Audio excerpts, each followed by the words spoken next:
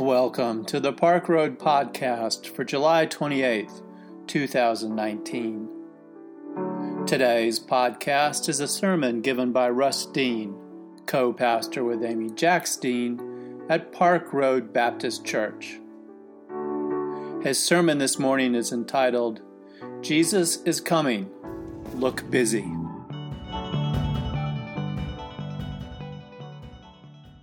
But the punch isn't ready, so I'll go ahead and preach. Kathleen Tunson, thank you. Choir, Monty, thank you so much for today. Someone asked Jesus when the kingdom was coming. I don't know whether they meant the kingdom of Israel or the kingdom come. It doesn't matter. Jesus' answer, his way, is an antidote for either anxiety. Political anxiety of the day or end of the age anxiety. Here's what Jesus said. But about that day and hour, no one knows, neither the angels in heaven nor the Son, but only the Father. Beware, keep alert. For you do not know when the time will come. Keep awake. Some people say stay woke. For you do not know when the master of the house will come, in the evening, or at midnight, or at cockcrow, or at dawn, or else he may find you asleep when he comes suddenly. And what I say to you, I say to all, keep awake. Or, as one bumper sticker says it, Jesus is coming, look busy. Now, I like the bumper sticker, though I might prefer Jesus is coming, get busy. Or stay busy, or actually be busy. I'm not sure what precise message the driver of that bumper was trying to convey, but the point should be, when Jesus comes, our living needs to convince the rest of the world, if not Jesus himself, that even if the rest of the world is just anxiously waiting on the apocalypse, we need to be working. You know, Jesus needs to find you doing what you do. Teaching, training, accounting, coaching, doctoring, nursing, buying, selling, policing, protecting, counseling, designing, drawing, directing, writing, reporting, programming computers, painting houses, serving coffee, waiting tables, repairing engines, cleaning teeth, cutting hair, flipping burgers, collecting data, collecting trash, cutting grass, setting shingles, building houses, making music, milking cows, fighting fires. Did I leave anything out? Preaching. Whatever your hand finds to do, do it with all your might. Maybe Jesus, being a good Jew, knowing his Bible well, maybe Jesus got his theology from the preacher of Ecclesiastes, who also believed that staying busy was the answer to life's vanity, to the meaninglessness that can otherwise overwhelm us. His is an honest, if jaded, look at life. Vanity, vanity, says the writer of Ecclesiastes, all things are vanity. Nothing makes sense. The wicked prosper. The righteous die young. Good? Bad? What's the difference? Who knows? Can we even find that out? Does it even matter? This is a hard book. To sum it up with one sentence, life stinks and then you die. The good and the bad. The rich and the poor. The spiritual and the secular. The righteous and the unrighteous. Whatever that all means. The old preacher says he has searched out meaning in all of the best places. He has sought great wisdom, and this is all he has learned. You can't make sense of it, try as you may. Life is just what it is. Life just happens as the world keeps on spinning. Nothing is new, same old, same old. Babies are born. Empires crumble. Corruption never dies. Religious ideas just change voices. Governments disappoint. God doesn't intervene. A good meal and a nice glass of wine may be life's most satisfying moment. Life with the one you love may be as good as it gets. Now you can imagine this preacher in his younger years perhaps being idealistic, seeking answers in the comforts of conventional religion, in the spiritual platitudes of his day. But in his older years, he seems to have turned to the reality that he has learned in the hard knocks life. His cynicism sounds a little bit like Yeats in those opening lines of his poem, The Second Coming. Turning and turning in the ever-widening gyre, the falcon cannot hear the falconer. Things fall apart, the center cannot hold. Mere anarchy is loosed upon the world. The blood-dimmed tide is loosed, and everywhere the ceremony of innocence is drowned. The best lack all conviction, while the worst are full of passionate intensity. We can imagine that maybe the preacher once wanted more. If only life did make sense. If only there were a reason bad things happen to good people. If only everything did happen for a reason. But in his older, more mature, wiser years, he has come to this resolution. Even if you cannot make sense of it, even if you feel like you are spending your life on that little wheel, always running, always spinning, never getting anywhere, even then, God is with us. And life is what we make of it by working. What gain have the workers for their toil? I have seen the business that God has given everyone to be busy with. God has made everything suitable for its time.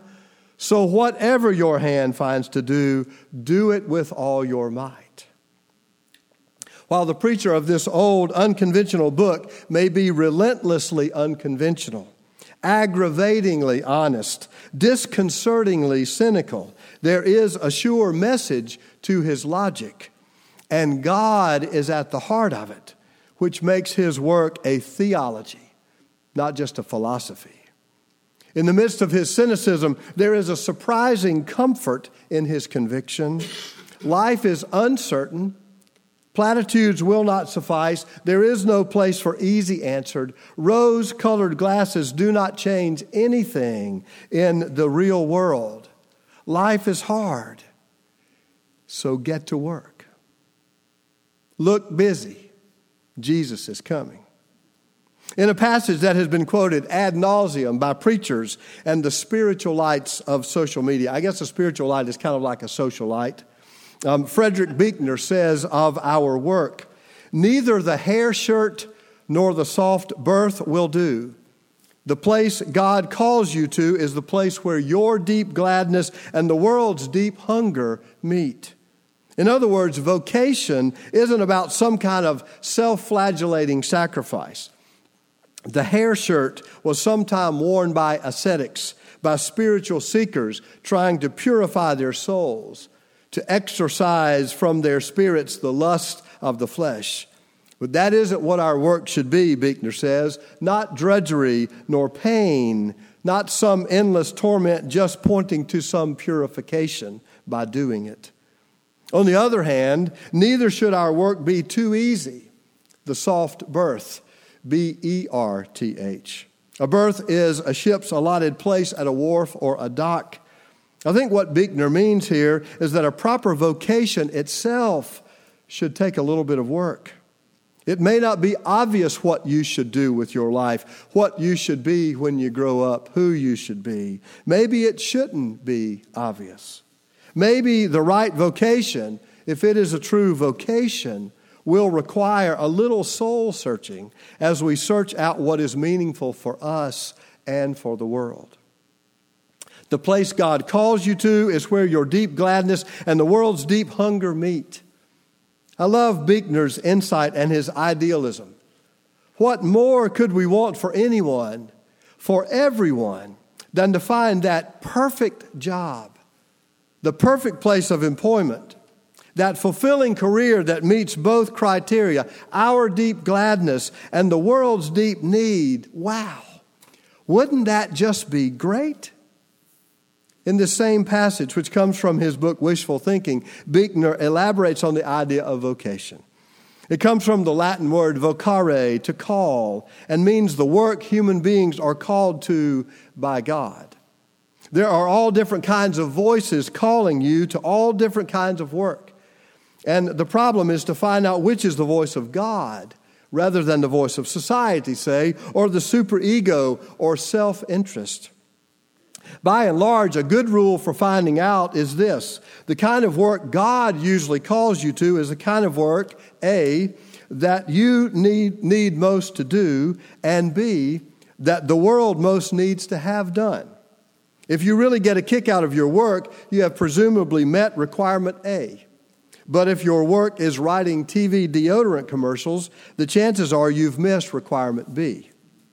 On the other hand, if your work is being a doctor in a leper colony, you have probably met requirement B. But if most of the time you're bored and depressed by it, the chances are you have not only bypassed A, but probably are not helping your patients much either. Neither the hair shirt nor the soft berth will do. The place God calls you to is the place where your deep gladness and the world's deep hunger meet.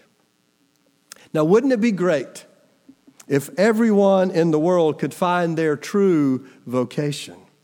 Meaningful work, not just labor for a paycheck.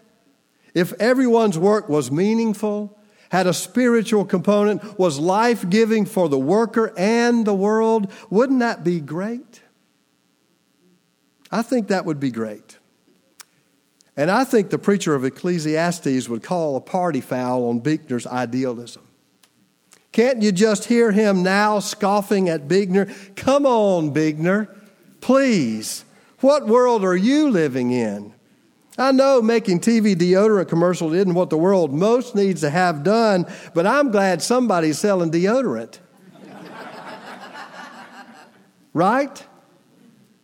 Now, I appreciate Buechner's wisdom, and I like the idea that all people can be called to their life's work, whatever that is. That God is part of what we do, that work shouldn't just be a sentence of pain for a paycheck. But I'm going to be prone here to take sides with the old preacher and to say that I don't know how much of an idealistic calling there could possibly be in pouring asphalt on a July afternoon. But I'm glad somebody is out there doing it. You understand what I mean? Everybody's life's work can't be idealistic. Everybody's life's work can't fit Buechner's mold. Exactly what you want to do, the deepest heart of your soul, fulfilling, meaningful. It just doesn't happen that way all the time, folks. You know that. All of you aren't in your life's most meaningful place. It just doesn't happen that way. There is a realism to the perspective of Ecclesiastes that overshadows the romantic idealism of Buechner's call to vocational fulfillment. Human beings should pursue vocational fulfillment, not just jobs. Young people, as you consider your future, something more important than money needs to be in your mind as you consider a college major and a career path. For people of faith, just making a good salary should never be enough to satisfy. Think about that as you think about your life's work. It's not just about how much money you bring home in the paycheck. We need to ask, is what we are giving to our lives to meaningful work? Is there any intrinsic goodness to what we do? Are we making the world a better place? And even if making TV deodorant commercials makes the world a better place, and I have no doubt that it does, is that what we are called to do? Is that enough for us? Is that the best for me? That's something you have to ask. I have to ask. The bottom line for the preacher of Ecclesiastes, however, isn't wrapped up in this kind of idealism. Yes, let's begin with idealism. What is the best possible work I could do for me and for the world? Could I actually have a vocation and not just a job? Let's begin there. But let's remember that wherever we find ourselves, whatever our lot in life, God is there. Whatever your hands find to do, perfect or just practical, purposeful or just perfunctory, inspiring or just insipid, whatever your hand finds to do, needed or just necessary, God is in all the work. So look busy. Better, get busy. Stay busy. Actually, be busy. In this meantime, whatever your hands find to do it with all your might, and you will find God in the work. Maybe that's the way the kingdom actually comes. May it be so. Amen.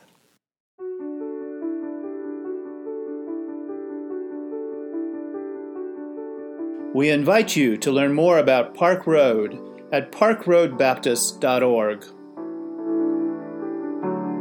Park Road is a progressive faith community located in Charlotte, North Carolina, encouraging independent thought, community service, social justice, and interfaith understanding.